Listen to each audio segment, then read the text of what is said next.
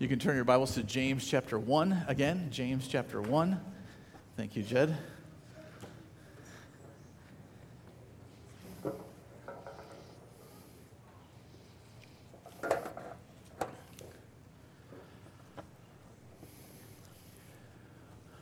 We're looking at the effective friendship with God from the book of James.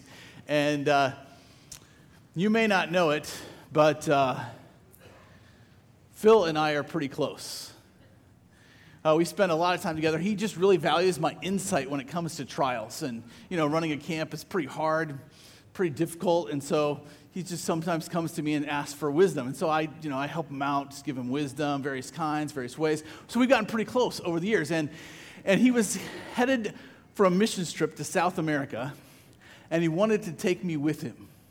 But we're going to a dangerous place in South America. I want to be prepared. He's like, hey, I just want to make sure you know how to use a gun, and just practice a little bit. And so we went out to the range to shoot a little bit, and I wasn't that familiar with the gun he gave me, right? So I'm kind of fumbling with it, and I accidentally pushed got it pointed down, accidentally pushed the safety off, and I actually make a shot, and all of a sudden I hear Phil screaming, and I realize I've shot off his little toe on his right foot. It's terrible. I felt so terrible. And in fact, in the confusion, they thought I was trying to kill Phil, so they actually arrested me and put me in jail. So I'm in jail. Phil, on the other hand, once he gets better, he's like, I'm going on the trip anyway. He doesn't care. He's kind of upset with me and the fact that I shot him, even though it was accidental. It was not my fault. Really, it wasn't. And so he goes down to South America to go on this mission trip. And while he's in South America, in the jungles of South America, it was dangerous. And actually, he got kidnapped by cannibals in South America. Can you believe it? This is crazy. So they're about to eat him, and they're kind of pulling off his shoes and his socks, and they realize he's missing this small toe on his right foot, right? And so so they're like, oh, we can't eat you because we only eat people that are whole.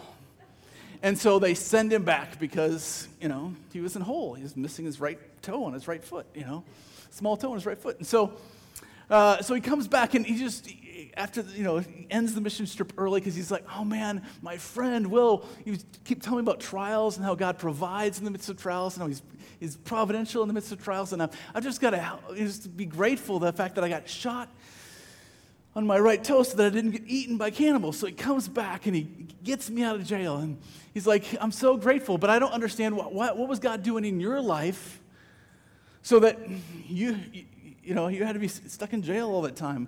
I was like, well, if I had gone to South America with you, then I would have been eaten because I still have all my fingers and toes, So God is good all the time, right?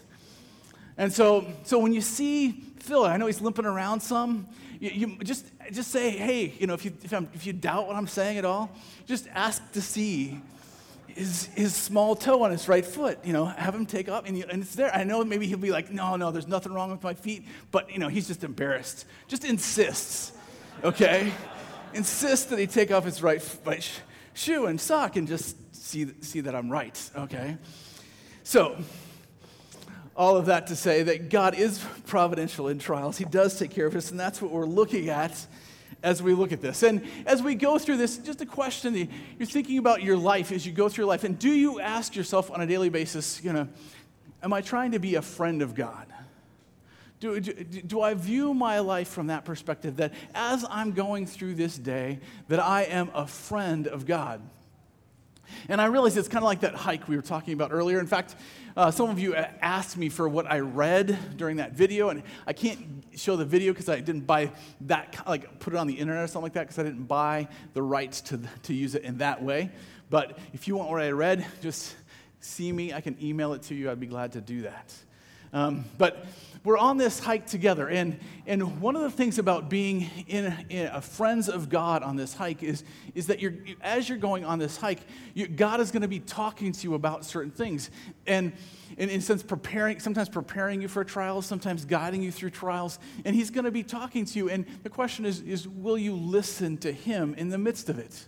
And so James focuses on this a lot, actually, as we look from James 1:16. Actually, this whole section goes from James 1:16 all the way to the end of chapter 3, as he's looking at the Word of God and our relationship to it.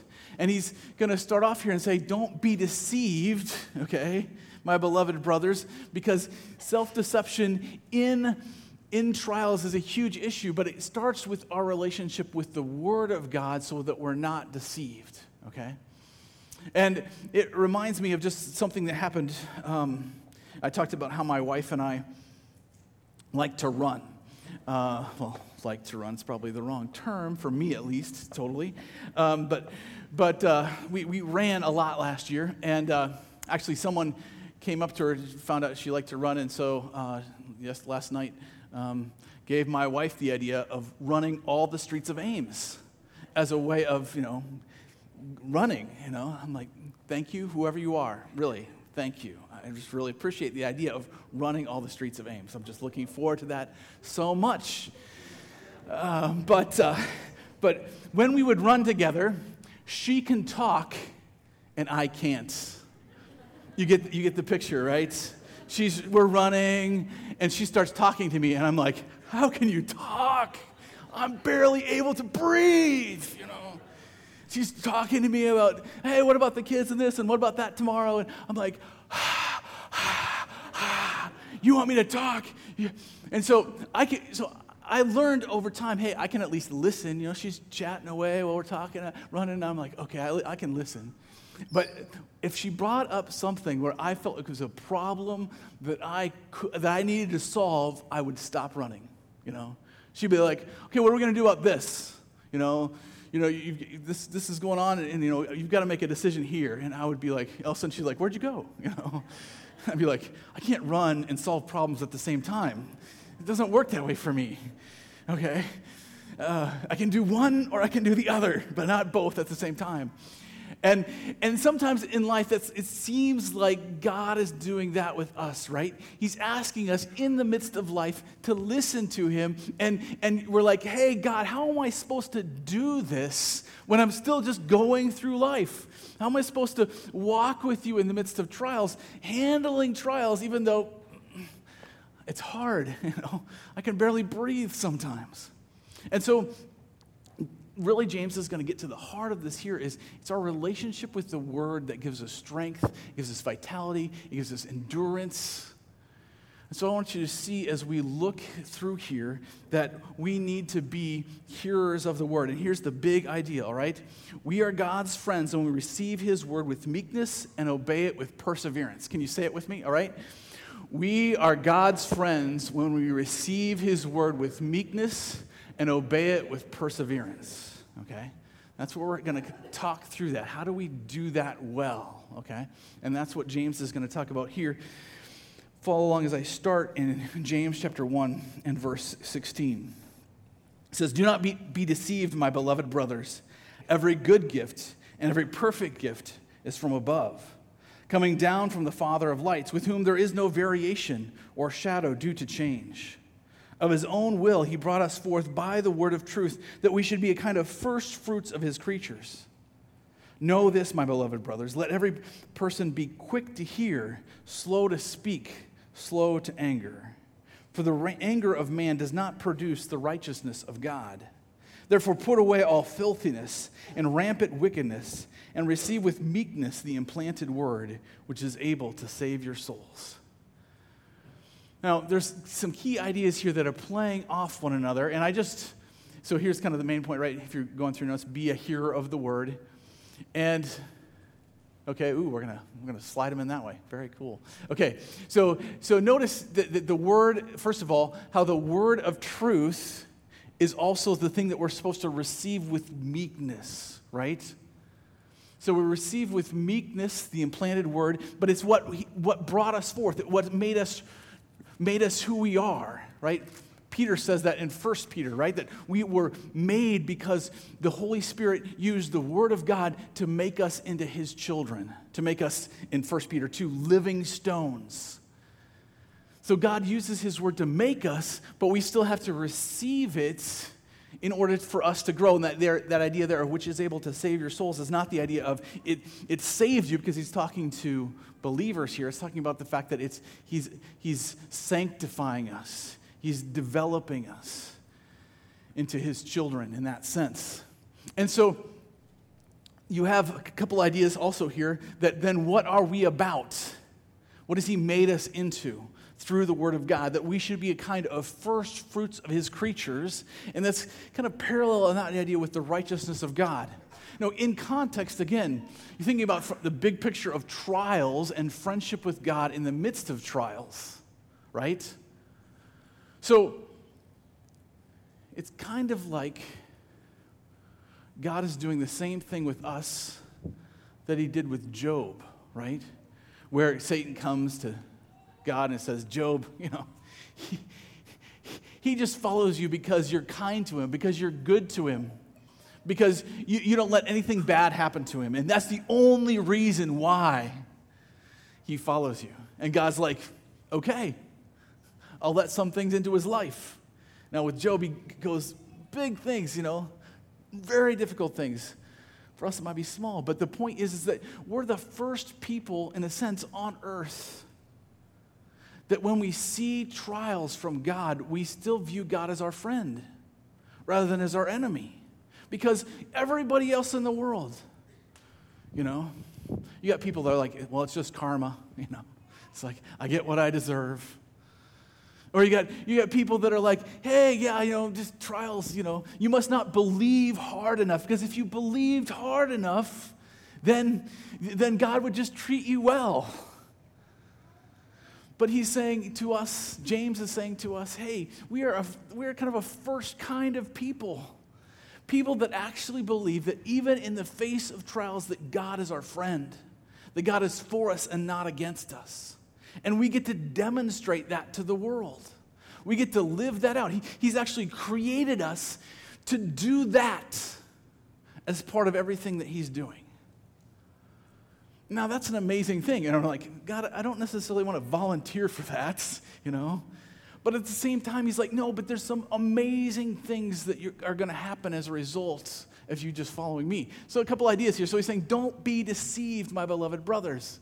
He's saying we can just get caught up in the wrong things looking at trials. He says, put away all filthiness and rampant wickedness, for the anger of man does not produce the righteousness of God. Let me just see if I can get them all in here. There we go. So what does it mean to put away all filthiness and rampant wickedness? Now, if you have an old King James, right, it would say, put away all filthiness and the overflow of naughtiness, okay? And it's kind of what does that even mean, right? Actually, the word overflow there is a better translation than rampant, okay? The idea is that before we came to Christ, we lived a certain way. We lived for ourselves. And the overflow of our lives was just all selfishness. It was all about what was good for me. And I analyzed my life on what was good for me, what helped me out, and I never considered God and what God was doing in the picture. And he's saying, hey, you've become a new kind of creation. That where you're considering, what is God doing in this? How do I need to respond to what God is doing? So put away that, because the anger of man, it's like getting angry and be like, oh, why is this happening to me? That will never produce the righteousness of God. So instead, he's saying we need to be quick to hear, slow to speak, slow to anger. Now, maybe you've heard this and you've heard it referred to in how we treat one another. And that's not a bad application, but that's not the primary meaning here. See, he's been talking about the Word of God all the way through. And he's asking you a question, in a sense, is do you look at the Word of God and you're quick to hear the Word of God? You're slow to speak against what God is telling you. You're slow to get angry with God.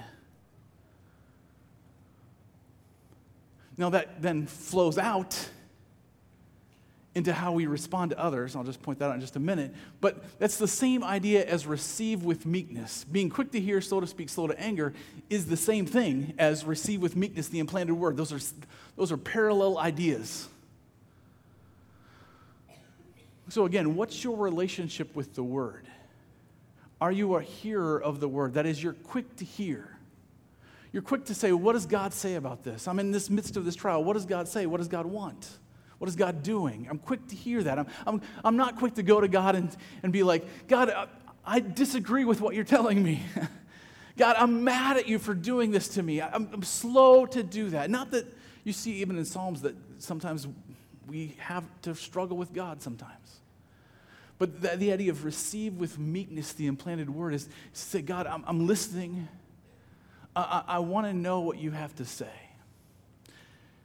Now, how does that work exactly? And so, actually, if you go to Luke chapter 8, what is our relationship with being a hearer of the word? Well, Luke gives us a parable from Jesus in Luke chapter 8 and verse 4. And I'll read it for you. You can follow along with me. It says, and when a great crowd was gathering, and people from town after town came to him, he said in a parable, a sower went out to sow his seed. And as he sowed, some fell along the path and was trampled underfoot, and the birds of the air devoured it. And some fell on the rock. As it grew up, it withered away because it had no moisture. And some fell among thorns, and the thorns grew up with it and choked it. And some fell amongst good soil and grew up and yielded 100-fold. And as he said these things, he called out, he who has ears to hear, let him hear. Okay? So again, the focus is in, are we hearing what Jesus is telling us? Do we hear the word? And when his disciples asked him what this parable meant, he said, to you it has been given to know the secrets of the kingdom of God, but for others they are in parables, so that seeing they may not see and hearing they may not understand. Now the parable is this. The seed is the word of God. The ones along the path are those who have heard. Then the devil comes and takes away the word from their hearts so they may not believe and be saved. The ones on the rock are those who, when they hear the word, receive it with joy. But these have no fruit. They believe for a while and in time of testing fall away. And as for what fell among the thorns, they are those who hear. But as they go on their way, they are choked by the cares and riches and pleasures of the life, and their fruit does not mature.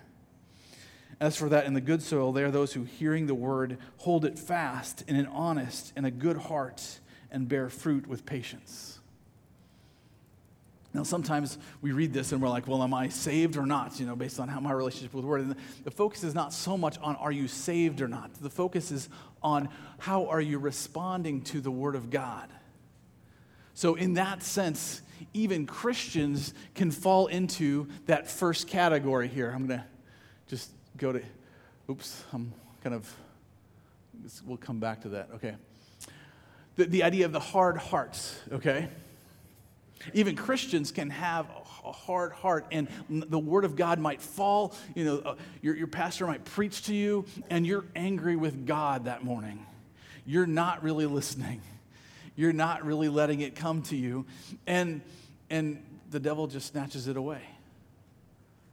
Or you might be going through life and the cares of this world. You read God's word in the morning, and the cares of this world, you forget totally about what you read that morning. You forget totally about what God told you, and you just get caught up in whatever you're concerned about. See the difference here? So I just want to maybe help you think this through a little bit. And what is your relationship to just hearing the word of God? So in relation to a hard heart, I think oftentimes we get a hard heart as Christians, not only because we might get angry with God, but especially because we think in trials that it's kind of the end of the story. Like we're kind of going through our trial and we think, well, that's the end of the trial and I failed. And so we think, well, God can't do anything there. And God's trying to tell you, hey, I'm your friend. I'm with you. I'm working in this situation. And you're saying, but God, it didn't work. I did what you told me to do. I followed your plan, but it didn't work. They didn't respond. And so we get a hard heart, just not believing that God is our friend, not believe that he's really for us. Can I just tell you a story about a young man in my church? We were kind of going through a transition, and our youth pastor at the time, he came to me. He's like, I'm transitioning responsibilities, and I've got this young man, and I wanted to get him into leadership, but but I can't do that with the transition of responsibilities, but I want to watch out for him. And I was like, I'll start watching out for him. I'll help with the transition. And so I started meeting with him. He had just transferred from a Christian school to a public school, and he started really struggling with just the idea of pleasing people, pleasing his peers.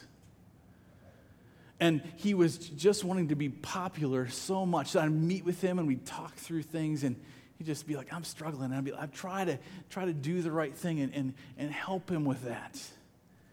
But he just kept struggling. In fact, he's wanting his desired just to have his friends happy with him so much that he wasn't that athletic, he wasn't that smart.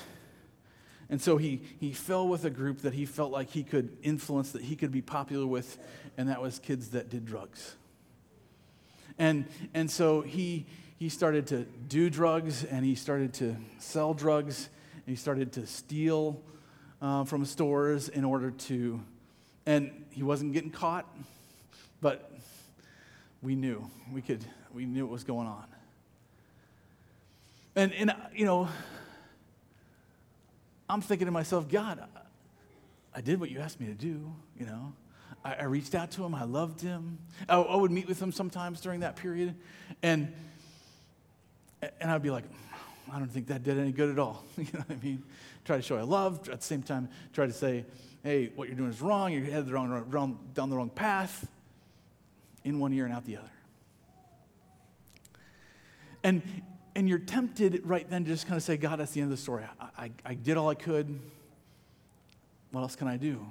He was still wanting to meet with me occasionally. He would text me, hey, can we get together? I'd love to talk sometime. You know, saw him not graduate from high school. Saw him not go to college. Saw him get arrested for having drugs in his car when he got pulled over. Had to talk to his parents and say, hey, you might just want to leave him in jail for a little bit. You know, maybe he can learn something through this. You know, and all the time you're thinking, God, what's going on? You know, fast forward a couple years, God starts to work in his heart. God starts to say, hey, you know, you are headed down the wrong path. This is destructive. You know, look at your friends. They're graduating from college. They're starting careers, and you got nothing. You've chosen the wrong path. And so he started to turn his life around. He started to get the drugs out of his life, but just doing it in his own strength. And he started to plant some seeds, say, hey, you should maybe not just get on the right path. Stay on the right path, you need God in your life. And he started to listen to that. And so that over time, it's gotten to the point where the last couple of Sundays he's been back in church.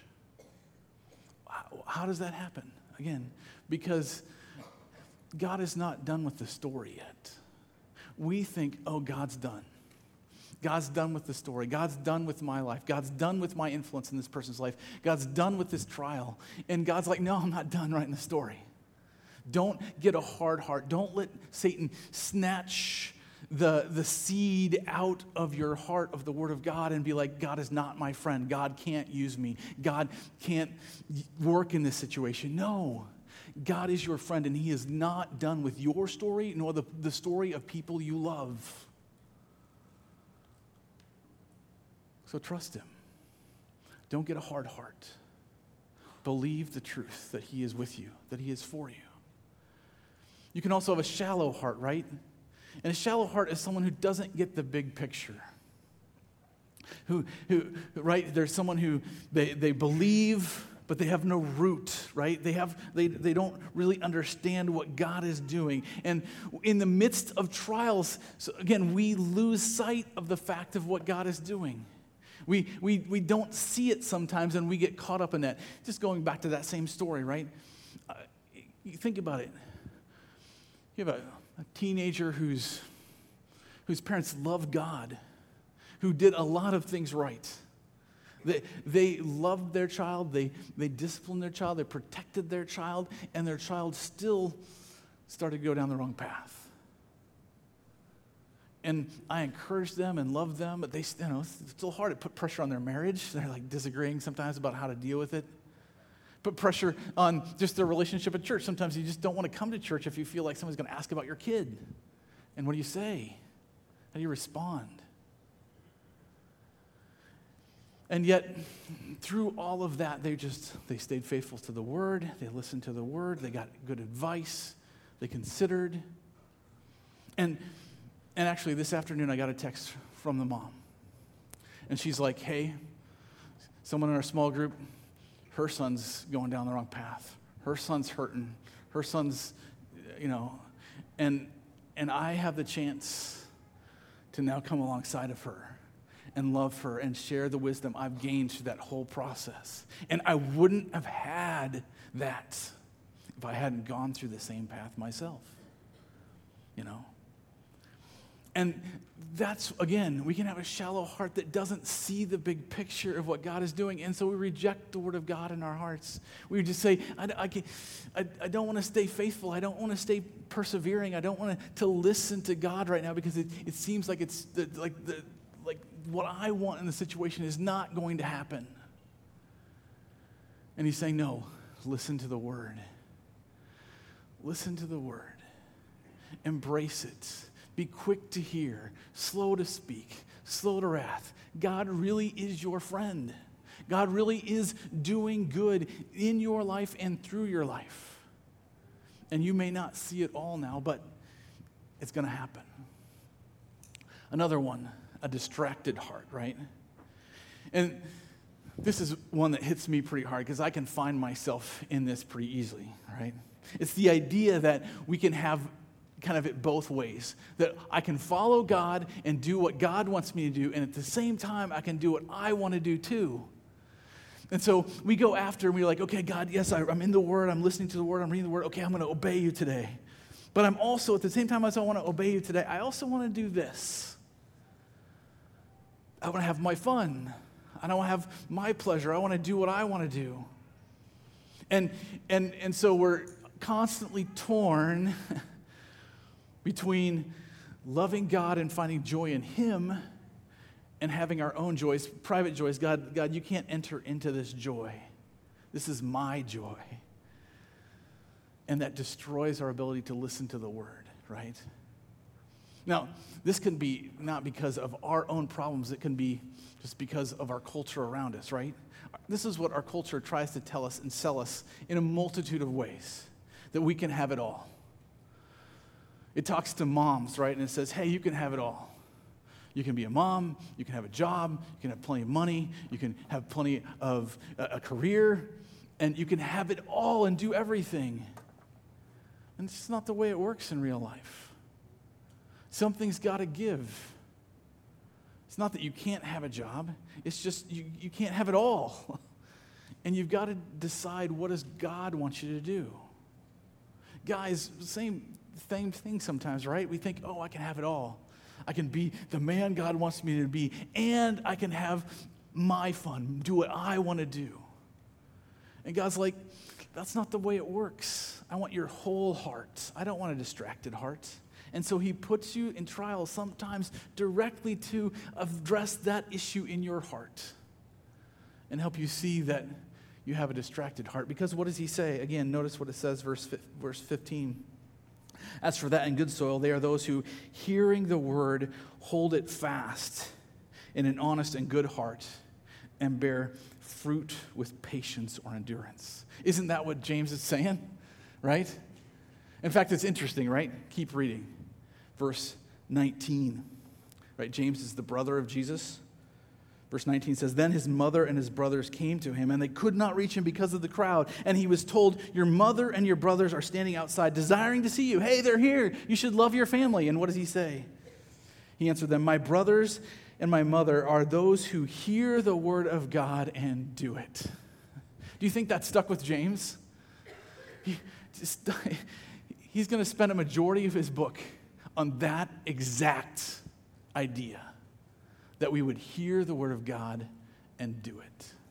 That we would have that kind of relationship with the word. So, just the idea of hearing the word. What's your relationship? Do you delight to hear the word of God? Are you quick to hear and slow to speak and slow to wrath? When you read God's word and he says, go do this, and you're like, that sounds tough, God. Are you quick to hear, or are you kind of quick to get angry with God? God, that's too tough. I can't believe you asked me to do that. What's your relationship? To be a friend of God, to go through trials well, knowing that God is your friend, you have to listen. You have to embrace that God is speaking to you. All right, so not only that, but then he says, right, not only be hearers of the word, but be doers as well, back in James chapter 1. How do we, if we're going to listen well, and then it's not just that we listen well, but that we do something with it. Verse 22, but be doers of the word and not hearers only, deceiving yourselves. For if anyone is a hearer of the word and not a doer, he is like a man who looks intently at his natural face in a mirror. For he looks at himself and goes away and at once forgets what he was like. But the one who looks into the perfect law, the law of liberty, and perseveres, being no hearer who forgets, but a doer who acts, he will be blessed in his doing. When I was younger, this was convicting to me, just because I was a high schooler that didn't care how I looked, you know. My mom was always like, comb your hair, you know. I was like, my hair is crazy. It never stays still. It doesn't do any good, you know. And so I would look at myself in the mirror and then walk away. Like, doesn't matter. No girl's going to look at me anyway, you know. But that's not really the point here, right? The point is that he's saying it's that kind of idea with the word. Sometimes we go to the word, right, and we listen to it, but we don't do it. And it's like someone who goes and says, oh, okay, there's a problem, and doesn't fix it. But I want to kind of back that up a little bit, and let's just talk about what it means to do the word. Again, notice back up in verse 18. Of his own will, he brought us forth by the word of truth, that we should be a kind of first fruits of his creatures, right? So the word of truth is something that comes into our lives and tells us we're something different than what we were before, right? He's saying, hey, you are a new kind of creature. And then we're supposed to, right, receive with meekness the implanted word, which is able to save your soul. So it's coming into our lives, telling us that we're new creatures in Christ, and then helping us to live that out, right? But notice what he goes on to say, but the one who looks into the perfect law, the law of liberty, and perseveres, being no hearer who forgets, but a doer who acts, he will be blessed in his doing. So if you think I'm going to say, hey, you better do a bunch of things, that's not actually what James is saying here, okay? What he's saying is you've got to look into the law of liberty, understand what it's saying, and obey it, right? Well, what is the law of liberty? Well, reminds me of Romans chapter 8, verses 1 through 6, right? There is therefore now no condemnation for those who are in Christ Jesus. For the law of the Spirit of life has set you free in Christ Jesus from the law of sin and death. Law of liberty, what's he saying here? What's the law of sin and death? Ever think about that? So, in Exodus, it talks about the law, and it says, the soul that sins, that breaks the law, shall die. That's the law of sin and death. If you break the law, you're dead. Okay? But it says we've been set free from that law by the law of the Spirit of life. What is the law of the Spirit of life? Somebody tell me, what's the law of the Spirit of life? Well, this is not a dumb crowd, all right? Yes? The fruit of the Spirit. Yes, the fruit of the Spirit, right? That we would have the Spirit in our lives. But how do we get the fruit of the Spirit? Salvation, right? So the fact that the Spirit is come into our lives, helping us to live a new kind of life, is because the Spirit has given us that through Jesus Christ, right? Jesus Christ came and died and rose again, so that all of a sudden we have new life. And that's the point here, saying the law of the Spirit of life is if you trust in what Jesus has done for you, you have the Spirit and you have life. Right? That's what he says, verse 3. For God has done what the law, weakened by the flesh, could not do. God gave the law, but we couldn't in our own flesh keep the law, right? By sending his own Son in the likeness of sinful flesh, and for sin, he condemned sin in the flesh, in order that the righteous requirement of the law might be fulfilled in us. right? Who walk not according to the flesh, but according to the Spirit. So we have a new way of living. It's a law of freedom, not a law of death. We don't go through life thinking, well, if I fail this trial, God is going to hate me. Why? Because we have the law of the Spirit of life in us that says, no matter what happens, God loves me. He's with me. The Spirit is using whatever happens to make me more like Christ. For those who live according to the flesh set their minds on the things of the flesh, but those who live according to the Spirit set their minds on the things of the Spirit. For to set the mind on the flesh is death, but to set the mind on the Spirit is life and peace. He's saying here, if you look into the law of liberty, what you see is that God, by his own will, has set you free from sin and death, has made you his child, has given you his Spirit, has empowered you to live for him, has empowered you that you can glorify Christ, that you can walk with God, that you can be God's friend, which you could not do on your own. And so to look into that law then says, this is who I am. I have the ability to do what God wants me to do. I have the ability to influence here. Like when I was meeting with this teenage guy, I was like, God, I don't know exactly what to do. I don't know the words to say. It doesn't seem to matter even what I try to say. If I try to be hard, if I try to be soft, it doesn't seem to matter.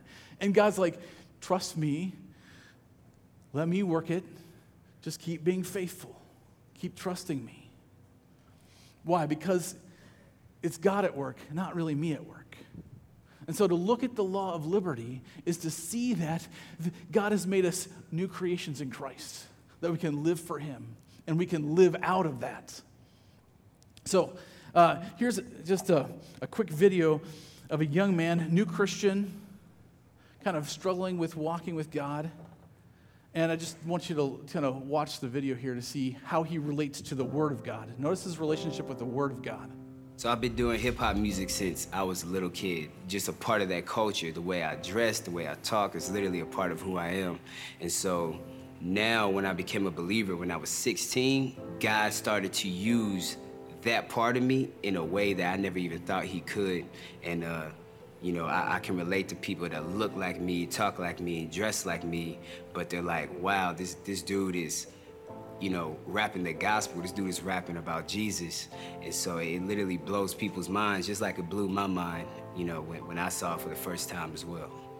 A lot of times as an artist, I can struggle with discontentment in terms of looking at other artists' platforms and when I begin to compare myself to other people. And so it's like as my platform was growing, it's almost like my heart wanted more, and it wasn't always satisfied with the growth that was happening right before my eyes. Whenever I start to look at other artists, whether it's I'm at their shows or whether it's on their social media pages, sometimes, my heart can be like, how is that not me? Whenever I'm going through these struggles, these wrestles, honestly, I'm never really questioning what God is doing.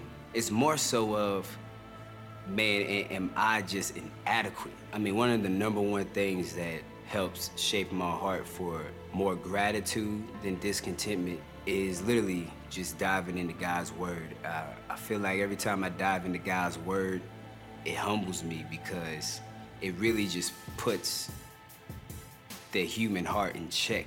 I mean, if I'm following my heart on a day-to-day basis, a lot of people say to follow your heart, I would be in trouble. Just having accountability and having good conversations with brothers throughout the week, and just having relatable situations, always pointing each other back to the word. And then just my daily quiet time with God, going throughout the day and diving in his word and seeing beautiful things with him allows me to be grateful for what I have. Now, I'm not trying to start a debate about Christian rap or not, okay? But what I want you to see is his relationship with the Word. What did he say? He talked about accountability. He talked about being in the Word daily. He talked about, some says, memorization, those kind of things. But notice there was a deeper part to it. It was driven by something else, right? it was driven by the fact that he was getting to gratitude with what God had given him.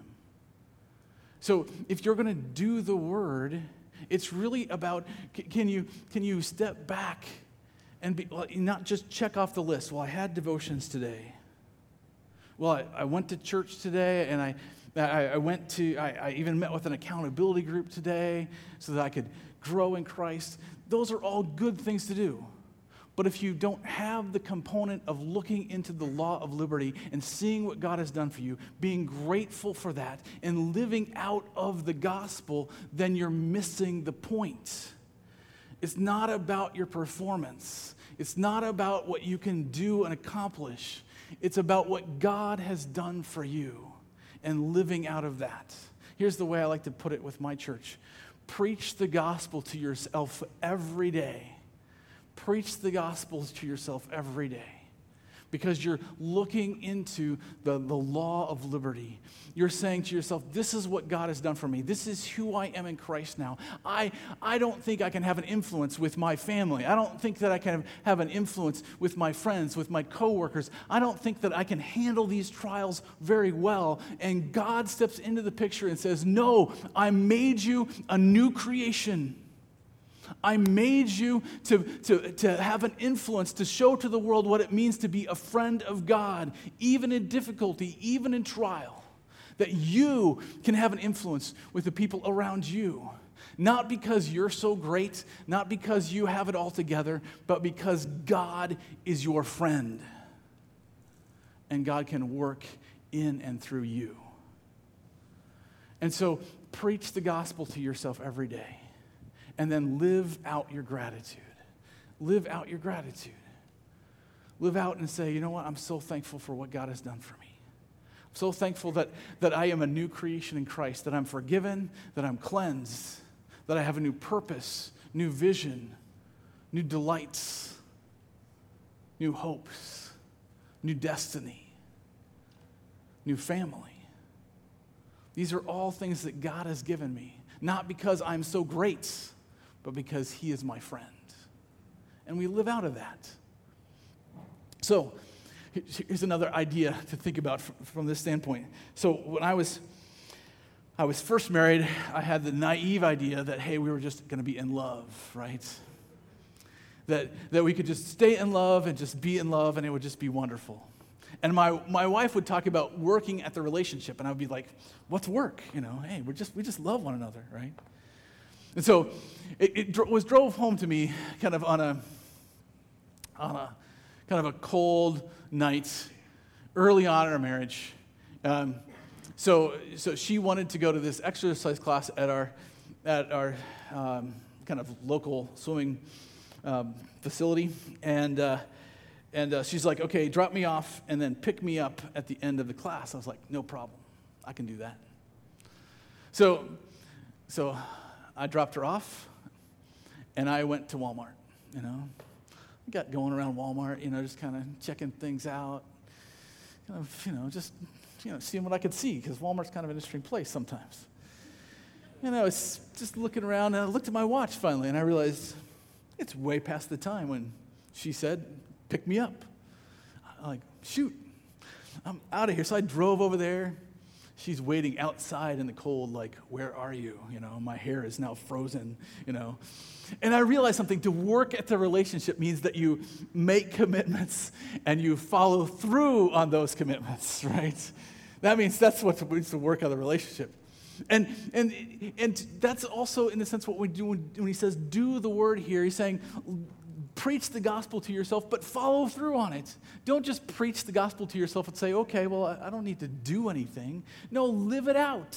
Because God actually wants to do something through you in his grace today. He wants to actually change some people's lives and change your life and work through you and work in you. Because he's not done with you yet. Your story is not yet done. And so work at the relationship. Keep doing what God wants you to do on a daily basis. So here's a phrase we use in our family: obedience comes before blessing. Obedience comes before blessing. If you notice here in James chapter 1, he says that, right? He says, be doers of the word, and hearers, not hearers only, deceiving yourselves. Verse 25, but the one who looks into the perfect law, the law of liberty, and perseveres, being no hearer who forgets, but a doer who acts, he will be blessed in his doing. So as we decide, okay, in the midst of trial, I'm going to obey because blessing is going to come. God really is my friend, and I can obey. I can delight in what he's doing. I can trust that he's my friend. I can act based on that. So we act. We're acting. We're saying, okay, how can I love someone? How would I want to be treated if I were in their situation? How would I want to act? I would love that and act that out. We would love our neighbor as ourselves, right? Then the blessing comes as we just act based on what God is doing in our lives. So here's the next step in our hike, so to speak. What's one thing you are grateful God has done for you? Just think about that for a second, right? What's one thing that you're grateful for that God has done for you? It could be today, it could be this week, it could be just, a spiritual truth that's eternally true. Okay, think about that for a second. Now I want you to turn to your neighbor and tell them what that one thing is, all right? Turn to your neighbor, tell them one thing you're grateful God has done for you for, all right? Go ahead. Go, do it.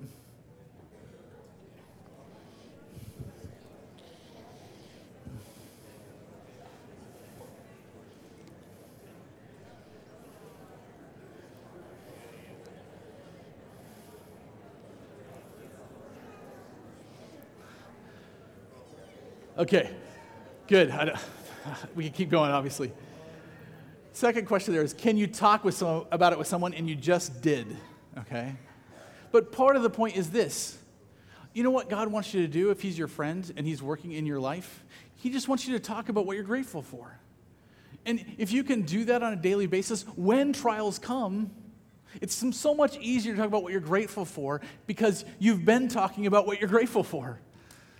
And so just on a daily basis, be in the Word, delighting in what God's done, grateful for it, and then share it with someone. That will prepare you for the trials that come into your life. It'll get you a good relationship with the Word where you're both listening to the Word and doing the Word on a daily basis. It'll prep you. And here's the last question. Maybe you can think about this. Can you share His love with someone because of what He has done? So it may not be that you're grateful and you share that, but maybe you're just saying, God, you've been forgiving to me. And there's someone I need to be forgiving to. God, you've been merciful to me, and I need to be merciful. God, you've been helpful to me, and I need to be helpful. And maybe the Holy Spirit is working in your life and saying, you know what, there's someone you can be helpful to today, tomorrow morning. Maybe there's someone you can be forgiving with, your brother or sister. It's not easy necessarily living at camp, right? It's a little awkward sometimes, and people get on people's nerves, and that happens. Maybe you need to be forgiving because God has forgiven you. Right, why? Because God is your friend. He wants to take the forgiveness and the grace and the mercy He has shown you and help you to pour it out on other people. And in the process, to show how great He is. So don't give up on that. Don't stop listening to the Word. Don't not believe, right, that you are a child of God and that He wants to do good things in your life and through your life because you are His friend and He is yours. Will you do that? Will you get into the Word long enough to be grateful? And then will you either talk about it or share it with someone else? That keeps you listening and doing God's Word. Heavenly Father,